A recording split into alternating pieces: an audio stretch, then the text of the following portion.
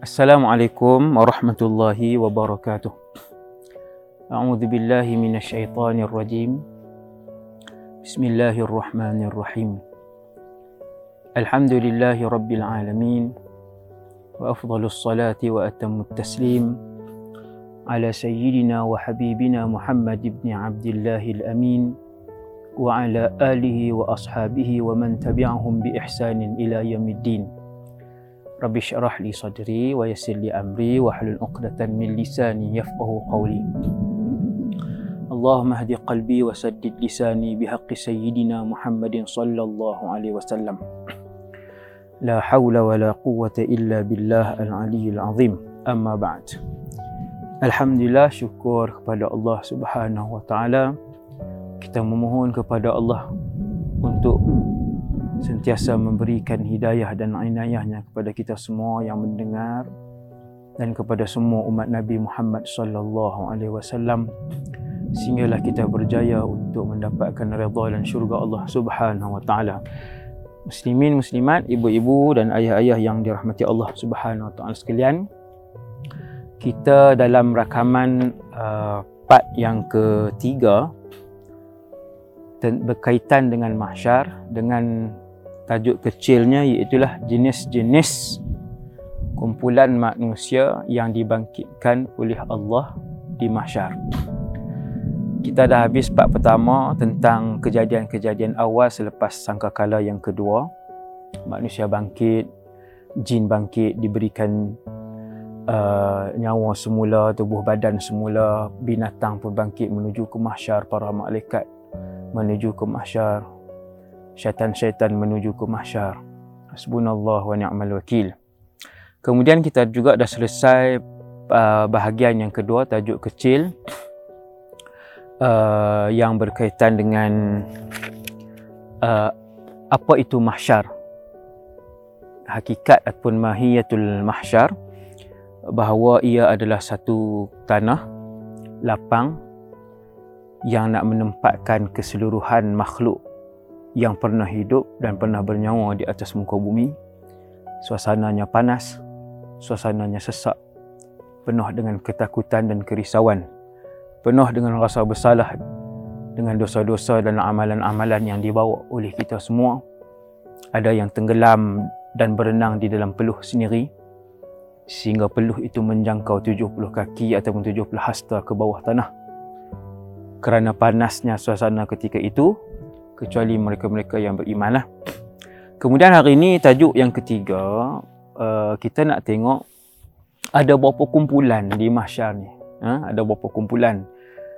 Dalam keadaan ketika itu, muslimin, muslimat, ibu-ibu dan ayah-ayah sekalian, bila terlampau ramai makhluk, kesemua orang nak cari siapa yang istimewa di mahsyar ketika itu. Maka kita bagi tahu dalam tajuk yang kedua semalam bahawa Nabi SAW pernah menyebutkan mereka yang paling rapat manzilan wa manzilatan, dari segi tempat dan kedudukan, dari segi lokasi dan maqam, dengan Nabi SAW yang hampir adalah mereka yang paling banyak berselawat kepada baginda Rasulullah sallallahu alaihi wasallam, di samping mengerjakan amal-amal ibadat dan kewajipan-kewajipan serta tuntutan-tuntutan yang lainlah. Kalau selawat saja sembahyang 5 waktu tak, yang tu tidak memberikan apa-apa kebaikanlah pada orang tersebut. Wallahu alam. Muslimin muslimat sekalian, dalam suasana yang begitu ramai, begitu panas, begitu sesak, manusia dalam keadaan ketakutan, manusia itu, jin itu ada beberapa kumpulan. Manusia dan jin ni ada beberapa kumpulan jenis mereka. Apa yang pasti, yang pertama sekali untuk tajuk ni ialah tiap-tiap orang akan berada bersama dengan ketua kumpulan masing-masing. Setiap orang akan berada dengan ahli kumpulan masing-masing. Maksudnya kalau dia di kalangan penyair, maka dia akan duduk di belakang penyair ataupun sastrawan. Ada seorang sastrawan ataupun penyair hebat pada zaman jahiliah yang namanya Umru'ul Qais. Maka Nabi pun sebut kesemua penyair yang bukan Islam akan berada di belakang penyair hebat terulung tersebut yang bukan Islam, Umru'ul Qais ni. Dan mereka yang mati syahid kesemuanya akan berada di belakang panji yang dibawa oleh Sayyidina Hamzah ibn Abdul Muttalib, bapa saudara Nabi SAW yang syahid dalam peperangan Uhud. No, semua syuhada di belakang panji beliau. Begitulah kalau orang kata yang pemimpin yang zalim diberikan kekuasaan oleh Allah tetapi membuat kezaliman dan kejahatan kepada orang yang dipimpin dia, maka mereka di belakang Fir'aun. No? Begitulah yang seterusnya. Setiap seorang itu, tiap-tiap kita akan duduk di belakang pasukan kita masing-masing. Kita ni minat apa? Ulama di belakang ketua para ulama. Ahlul Quran di belakang ketua Ahlul Quran. Syuhada di belakang ketua Ahlul Syuhada. Pemimpin yang zalim di belakang ketua pemimpin yang paling zalim. No? Di mahsyar nanti kita akan boleh tengok ketua-ketua kebaikan dan ketua-ketua kejahatan. Semoga Allah SWT menggolongkan saya dan kita semua bersama dengan kumpulan yang baik, ketua-ketua yang diredai oleh Allah Subhanahu Wa Taala. Dan yang paling beruntung sekali ialah kita berada dekat dengan Nabi sallallahu alaihi wasallam. Disebut dalam satu hadis, ana sayyidu waladi Adam, aku penghulu segala anak Adam, yaumal qiyamah, pada hari kiamat, wala fakhar, bukan untuk berbangga-bangga, kata Nabi. Wa bi yadi liwaul hamd, di tangan aku ada panji pujian, wala fakhar, bukan untuk berbangga-bangga. Wa ma min bani Adam, tidak ada seorang pun anak Adam, faman siwahu illa tahta liwa'i, kecuali kesemuanya berada di bawah panjiku. Maksudnya Nabi ketua. No? Di mahsyar itu Nabi adalah yang paling mulia sekali di kalangan bukan sahaja anak-anak Adam, bahkan seluruh makhluk yang ada di mahsyar kesemuanya, jin, syaitan, manusia, malaikat dan binatang.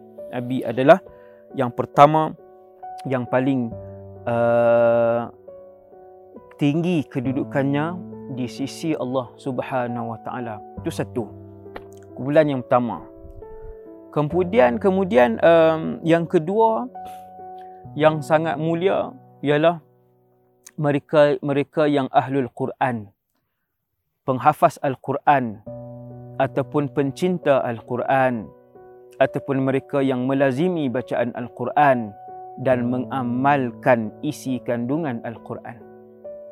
No? Penghafaz Al-Quran, kemudian dia mengamalkan isi kandungan Quran. Kalau tak hafal pun, pencinta baca Quran dan dia mengamalkan isi kandungan Quran. Isi kandungan Quran ni yang ni lah kewajipan yang kita tengok ni lah tuan-tuan. Kewajipan yang selalu disebutlah, tutup aurat, tanggungjawab suami, tanggungjawab isteri, ayah, tanggungjawab seorang ibu, tanggungjawab anak, solat 5 waktu, tidak melakukan dosa-dosa besar. Hak tu lah tuan-tuan. Jadi yang antara yang mulia di mahsyar nanti adalah mereka-mereka yang ahlul Quran. Disebutkan dalam satu hadis diriwayatkan oleh Imam Ibnu Majah, hadis yang sahih, inna lillahi ahlina minan nas. Nabi sebut, Nabi kata sesungguhnya Allah itu mempunyai kekasih-kekasihnya di kalangan manusia. Mereka-mereka yang rapat di kalangan manusia di sisi Allah. Rapat. Sampai Nabi sebut ahli. No? Jadi sahabat tanya, ya Rasulullah, man hum? Wahai Rasulullah, siapa mereka? Nabi pun sebut, hum ahlul Quran. Mereka adalah ahlul Quran. No?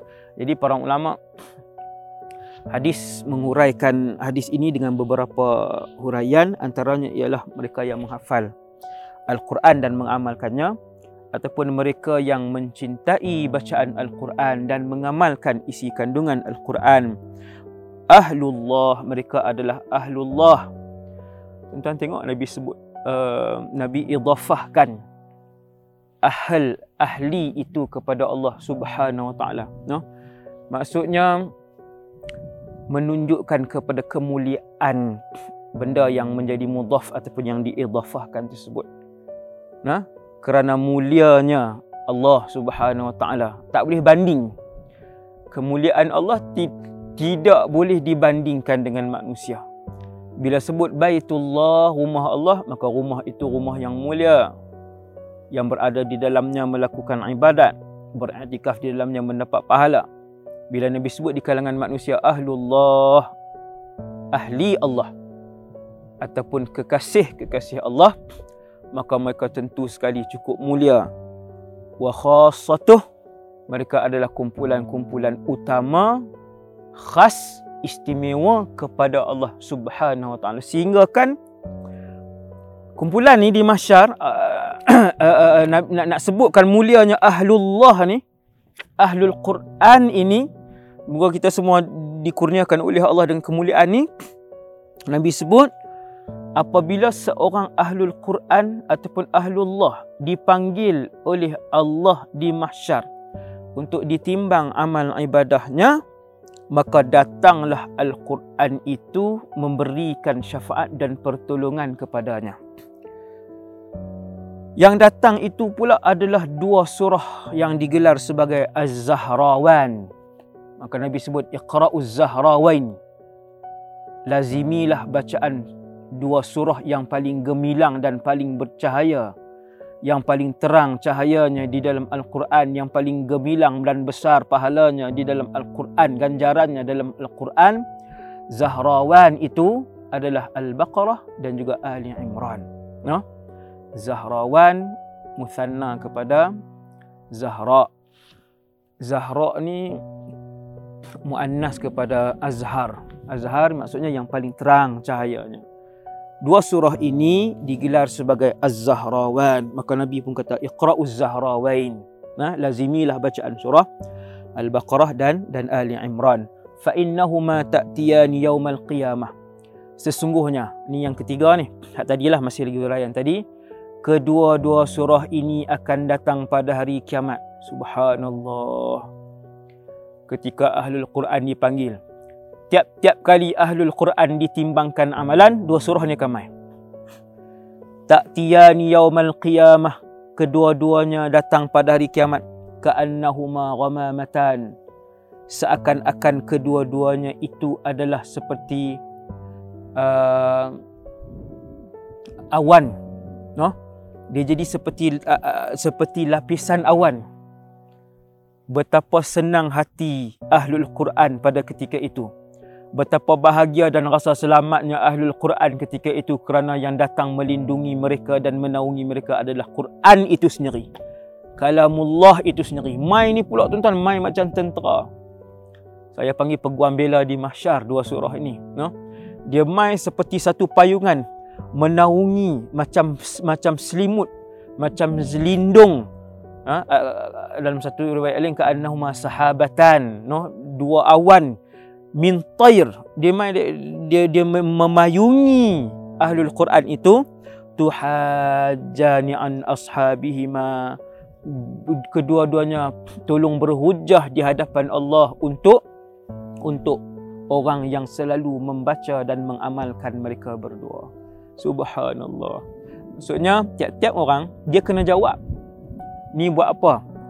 Kenapa buat amalan ni? Hari ni pi mana? Kenapa ambil duit orang ni? Apa yang kamu lakukan dengan duit orang tu? Kenapa kamu memusnahkan keluarga orang ni? Kenapa kamu menyebarkan fitnah? Pasal apa? Sebab aib. Soalan, wallahu alam, berapa juta soalan kita nak jawab dengan amalan-amalan kita. Kata para ulama ketika menghuraikan hadis ini, Ahlul Quran mereka akan dihujahkan oleh Baqarah dan Ali Imran dengan Allah tanpa mereka perlu untuk bercakap, tanpa mereka perlu Ahlul Quran itu untuk menjawab walaupun satu soalan. Subhanallah. Itu yang ketiga. Nombor 4, kumpulan baik, kumpulan golongan di mahsyar yang keempat ni, suasana di mahsyar yang keempat ialah satu hadis yang sangat masyhur yang disebutkan oleh Nabi SAW, sab'atun, 7 golongan. Yudhilluhumullahu yawma la dhilla illa dhilluh, yang akan dinaungi oleh Allah Subhanahu wa taala pada hari di mana hari itu tiada naungan melainkan naungan Allah. Dan ketika berada di padang yang luas, kita boleh tengok ni di belah kiri saya ni, Yan Kedah ni lah, kawasan yang luas ni. Boleh tengok luas mata memandang. Yang ni mungkin boleh memuatkan, kalau berdiri sepanjang sini mungkin boleh memuatkan dalam 10 juta orang, 20 juta orang, di kawasan yang luas ni. Baru 20 juta orang mungkin dalam kawasan yang luas ni. Maka tuan-tuan boleh bayangkan yang nak menghimpunkan ratusan bilion, jutaan bilion ataupun jutaan trilion makhluk Allah Subhanahu Wa Taala, masing-masing mengharapkan pertolongan, naungan daripada pemilik mahsyar, naungan daripada pencipta alam, naungan daripada pencipta segala makhluk, iaitulah naungan Allah Subhanahu Wa Taala. Bila Nabi sebut kata ada 7 kumpulan yang akan dinaungi oleh Allah, maka kita perhatilah satu persatu daripada kumpulan ni yang disebutkan oleh Rasulullah sallallahu alaihi wasallam. Yang pertama sekali, saya tak hurai yang ni. Kalau saya hurai, yang ni jadi tajuk ceramah. Yang hak 7 ni jadi tajuk ceramah. Tapi tuan-tuan cuba tengok, ada beberapa kumpulan yang diulang-ulang oleh Allah Subhanahu Wa Taala. Ada beberapa kumpulan dalam golongan yang dinaungi mulia di mahsyar pun dia disebut, dan dalam kumpulan yang sangat dimurkai oleh Allah pun mereka disebut. Siapa kumpulan ni? Tuan-tuan boleh tengok dalam boleh dengar dalam ceramah ni, kumpulan-kumpulan ni lah, ada beberapa kumpulan yang disebutkan oleh Allah Subhanahu Wa Taala. Yang pertama sekali ialah imamun adil, yang berada di bawah naungan Allah ni. Imam adil, pemimpin yang adil. Hati-hati pemimpin, daripada sebesar-besar pemimpin sampai sekecil-kecil pemimpin.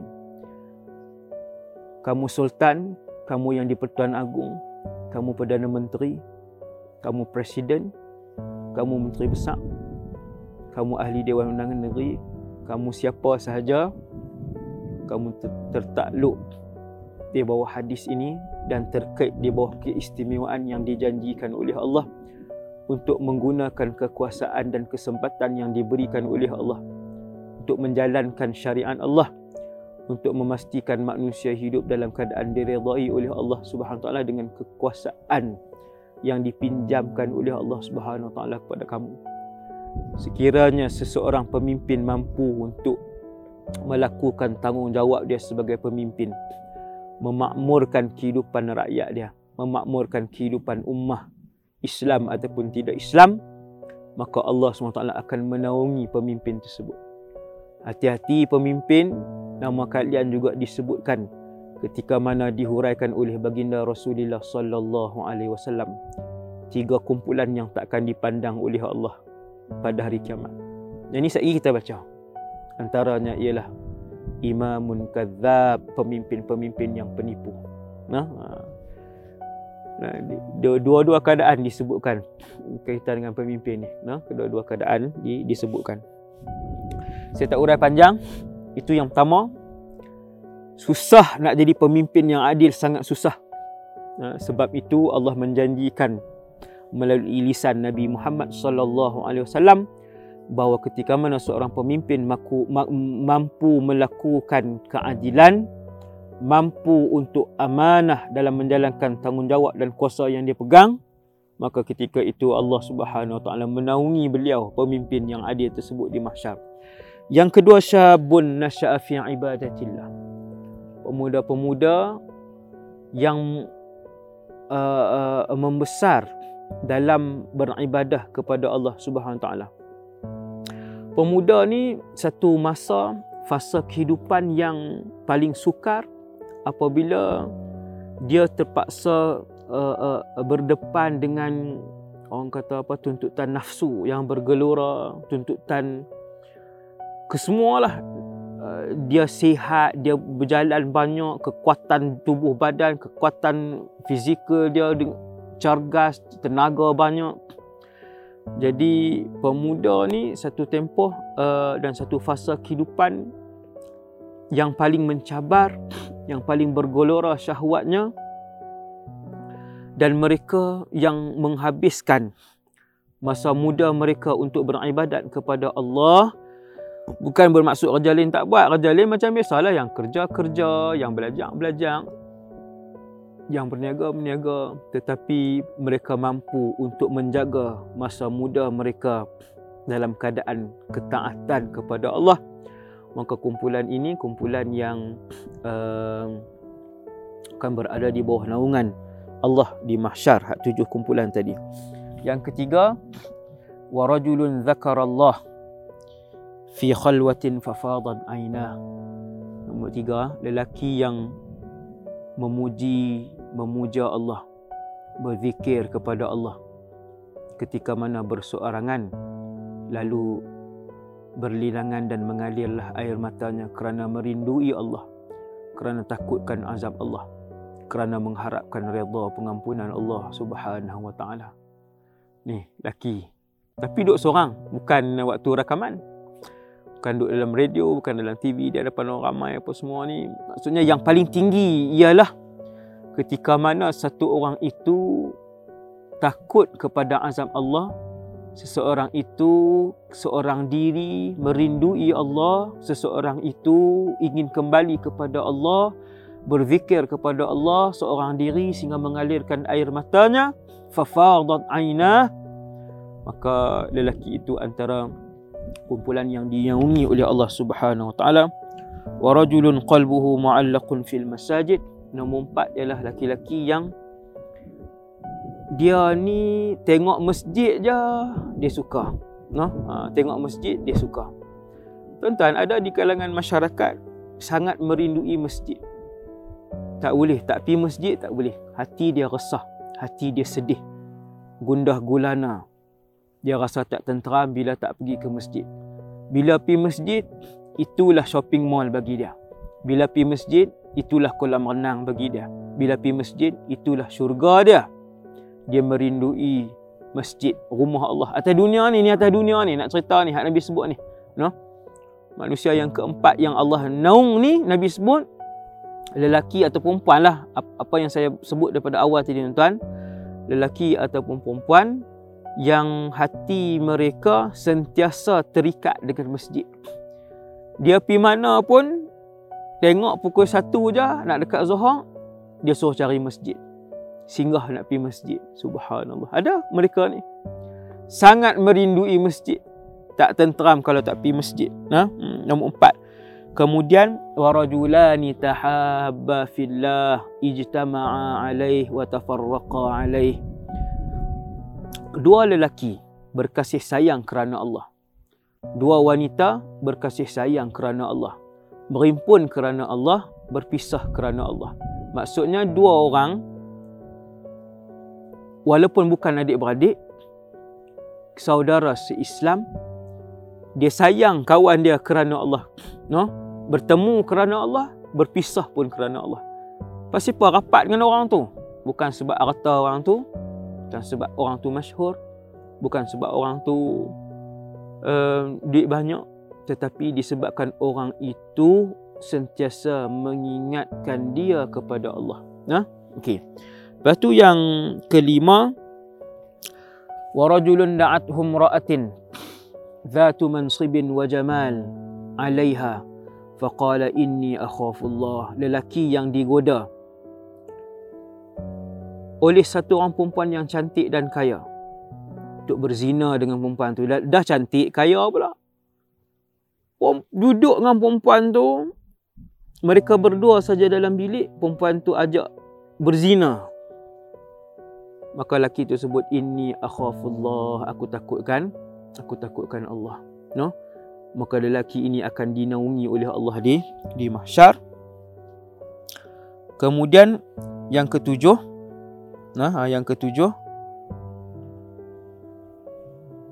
ialah lelaki yang bersedekah dalam keadaan yang siapa pun tak tahu.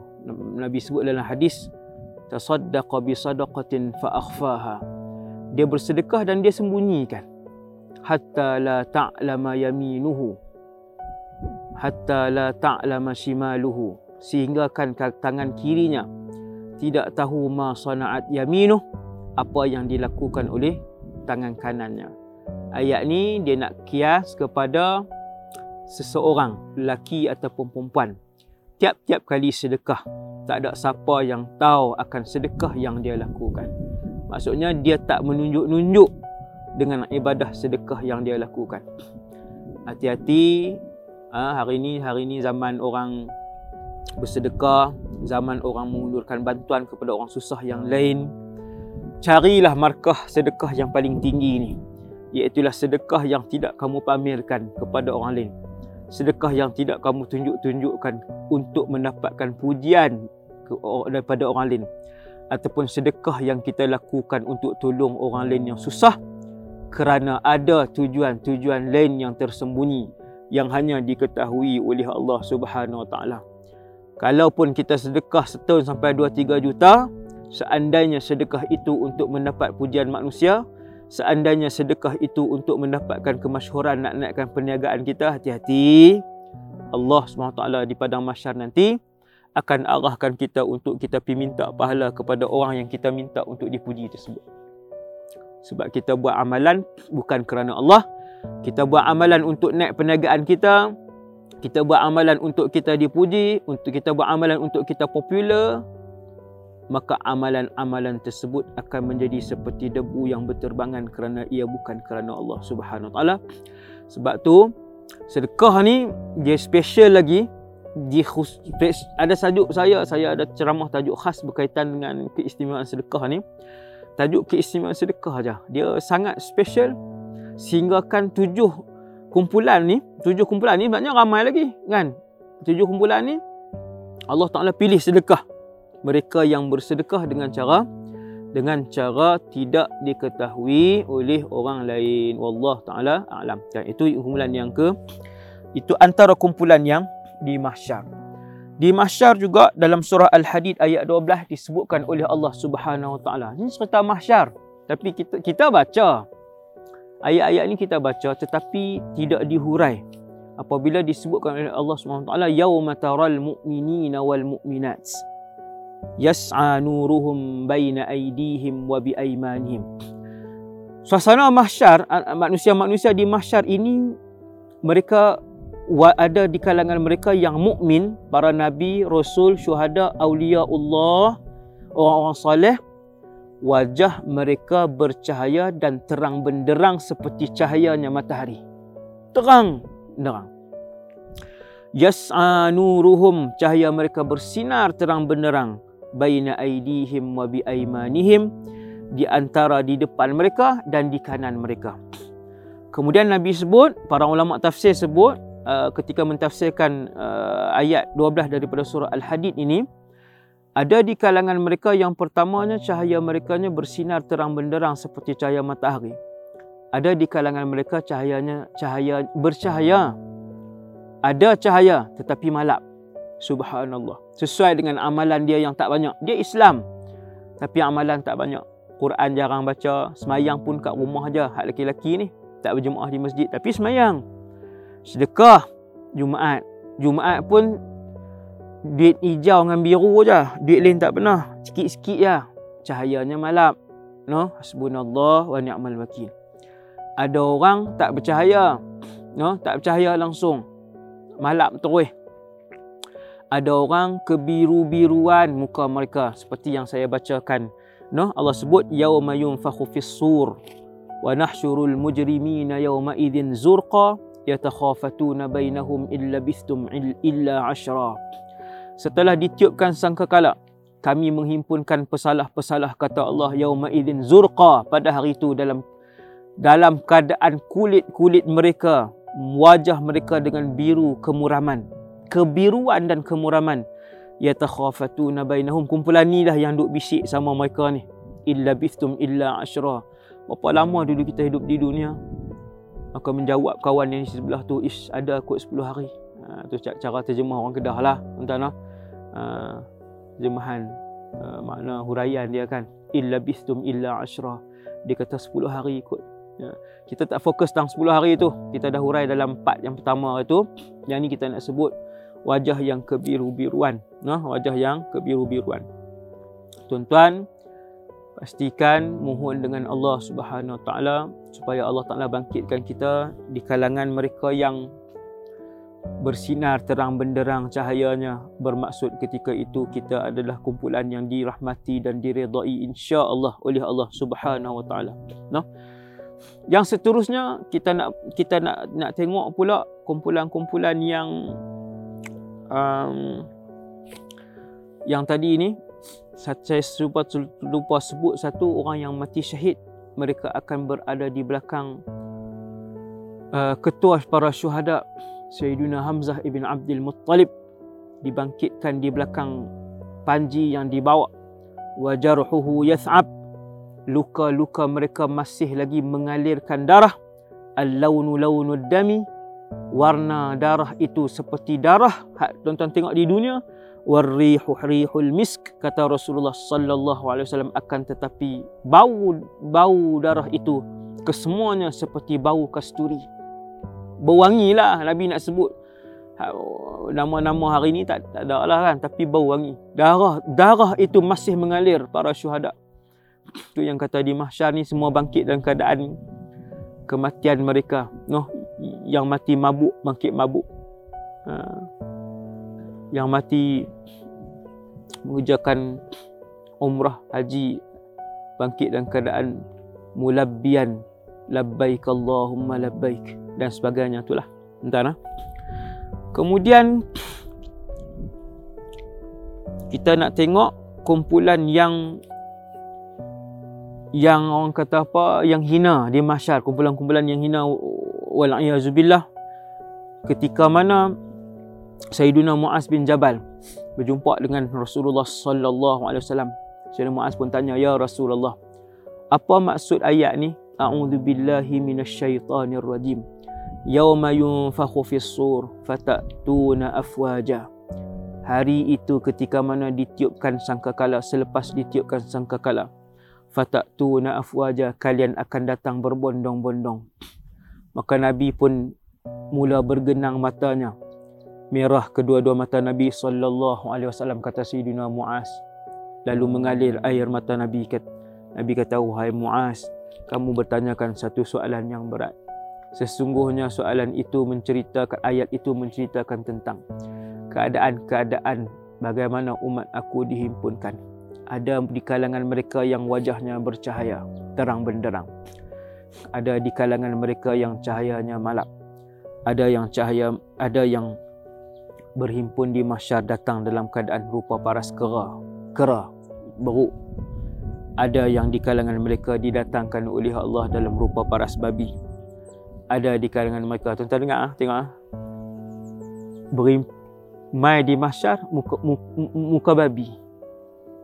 Hasbunallah wa ni'mal wakil.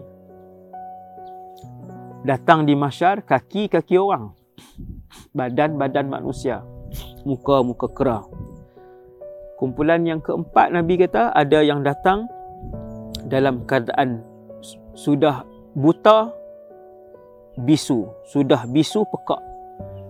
Tiga sifat ni bukan asingan, duduk kat dia semua. Jadi seperti orang yang tidak berakal, kata para hadis. Buta, bisu, pekak. Allah sebut dalam surah Al-Isra ayat 96. Hadis pun ada, Quran pun ada. Wa nahsyuruhum yaumal qiyamah. Kami, kata Allah, yang menghimpunkan mereka hari kiamat. Ala wujuhihim. Yang ni sifat kepada lelaki yang sama, kumpulan yang sama. Kaki naik atas, kepala di bawah. Umyan wa bukman wa summa. Buta, bisu, pekak. Ma'wahum jahannam. Confirm semua ni ahli neraka. Confirm ni Allah SWT yang sebut. Dan dalam hadis ni pun Nabi sebut buta itu untuk sifat kumpulan yang sama, bisu, pekak, kaki di atas seperti orang yang gila. Nas'alullah as-salam. Yang ni antara kumpulan-kumpulan tercelaka yang dihimpunkan di mahsyar. Mereka-mereka yang mendustakan kalimah Allah, yang mendustakan ajaran-ajaran Allah. Dah tak Islam, lawan pula Islam. Ni, lawan pula Islam. No? Berperang dengan Islam. Mendustakan Islam, memburukkan Islam. Kumpulan ni. Wal'iyazubillah. Tak. Kemudian kata Nabi, di mahsyar nanti kalian akan tengok ada jenis manusia, lidah dia panjang, duk gigit lidah sendiri yang menjulur sehingga ke lidah, ke dada. Lidah ni menjulur sampai ke dada, kumpulan ni duk gigit lidah sendiri. Siapa kumpulan ni? Mereka melakukan dosa-dosa. Antaranya disebutkan oleh para ulama yang menguraikan hadis ni ialah ulama-ulama yang bercakap tak serupa bikin. Nas'alullah as-salam. Dia bercakap tapi dia sendiri tak buat. Nasihat kepada apa yang dia cakap tu. No? Hasbunallah wa ni'mal wakil. No? Kemudian Nabi kata ada kumpulan di mahsyar yang baunya lebih busuk daripada bangkai. Busuk kumpulan ni. Muka biasa, badan biasa, kaki biasa, berjalan biasa tapi busuk. Busuk depa sehingga dijauhi oleh penduduk mahsyar lain. Hak kumpulan-kumpulan lain pula menjauhkan diri daripada hak kumpulan ni. Sebab apa? Terlalu busuk, lebih busuk daripada bangkai. Dan kumpulan yang terakhir Nabi sebut ada yang memotong tangan dan kaki sendiri. No? Hak ni hak geng bunuh diri. No? Antaranya lah. Yang mana yang geng bunuh diri ni bangkit di mahsyar kadang membunuh diri dia. Sepanjang berdiri di mahsyar sampailah nama dia dipanggil oleh Allah Subhanahu Wa Taala. No? Jadi pakat-pakat berjaga kita semua. No? Dan yang terakhir sekali, kumpulan tu banyak dah tu kumpulan saya sebut tu. Untuk sama-sama kita muhasabah, sama-sama kita melakukan persiapan. Kumpulan yang terakhir sekali ialah hadis yang saya bacakan tadi. Salasatun la yukallimuhumullahu yaumal qiyamah. Ada 3 kumpulan. Allah tidak akan bercakap kepada mereka. Wala yuzakkihim, Allah tidak akan mengampun dan membersihkan mereka. Wala yanzuru ilaihim, Allah tidak akan memandang mereka. Walahum azabun alim, mereka akan disiksa dengan azab yang pedih. Maksud tak pandang, tak cakap, tak rahmat, Allah tak ampun kumpulan ni. Tuan-tuan bayang manusia dan kumpulan-kumpulan yang tak ada rayuan. Kumpulan-kumpulan ni tuan-tuan tiada rayuan kecuali dengan rahmat Allah Subhanahu Wa Taala. Subhanallah. 3 kumpulan ni tak ada rayuan. Yang pertama syaikhin zanin ataupun syaikhun zanin. Orang tua yang berzina. Tua, umur 60 lebih, 70 lebih, berzina lagi. Hasbunallah wa ni'mal wakil. Lepas tu Ustaz, remaja yang berzina tak apa. Tak boleh, zina tetap haram. Zina tetap dosa besar. Siapa pun yang buat tetap mendapat kemurkaan Allah. Lebih-lebih parah lagi, lebih mendapat kemurkaan Allah sudah tua berzina. Laki saja ke Ustaz? Sama perempuan pun. Perempuan tua berzina lagi, lelaki tua berzina lagi. Dalam masyarakat hari ini, apa kes yang tak ada? Umur 60 lebih berzina dengan orang perempuan lain.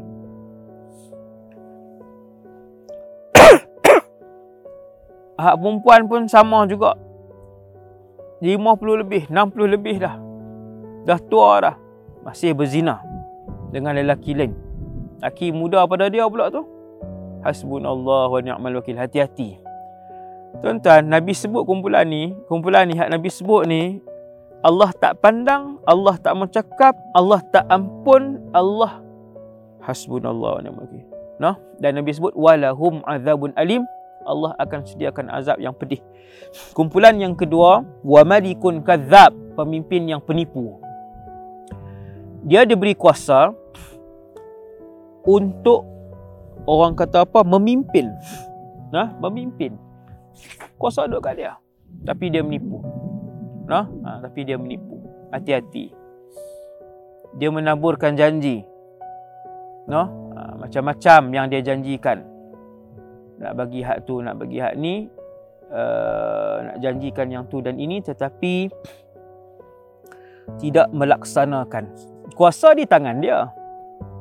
Kuasa di tangan dia. Dia lulus bantuan ni, tak sampai. Dia luluskan peruntukan ni, sampai kepada rakyat.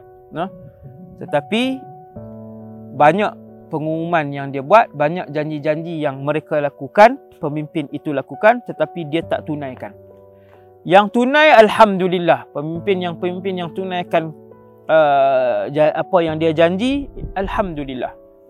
Dia akan masuk di bawah naungan Allah, imamun adil, pemimpin yang adil, yang amanah, yang tunaikan janji dia. Yang disebutkan oleh Rasulullah ni, malikun kadzab, penipu, sehingga membuatkan rakyat ataupun orang yang dipimpin ni tak percaya pada orang tu, pemimpin tersebut.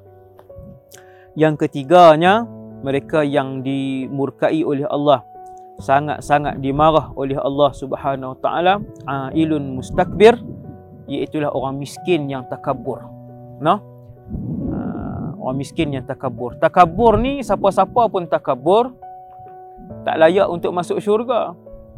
Lebih-lebih parah lagi ialah bongkak itu datang daripada orang yang susah, orang miskin. Yang tu lagi Allah Ta'ala murka. Dia selalu yang nak belagak ni, yang nak belagak ni selalu siapa dia? Takkan orang miskin. Dia nak belagak dengan apa? Yang nak belagak, yang nak takabur ni selalunya bila diberikan kemewahan oleh Allah, diberikan kelebihan harta oleh Allah Subhanahu Wa Taala, ataupun diberikan kemasyhuran, ataupun diberikan pangkat yang tinggi. Yang tu ruang untuk takabur tu, peluang untuk takabur tu tinggilah orang-orang yang macam ni kan. Orang miskin dia nak takabur dengan apa? Takkan miskin dia jadi popular. Takkan dia miskin dia selalu miskin, tak ada apalah. Popular pun tak, pangkat pun orang tak bagi, susah. Jadi harta pun tak ada. Tiba-tiba satu orang ni, satu kumpulan ni dahlah miskin, belagak pula. Bercakap merendah-rendahkan orang lain, bercakap menghina orang lain, bila bercakap menghina orang lain.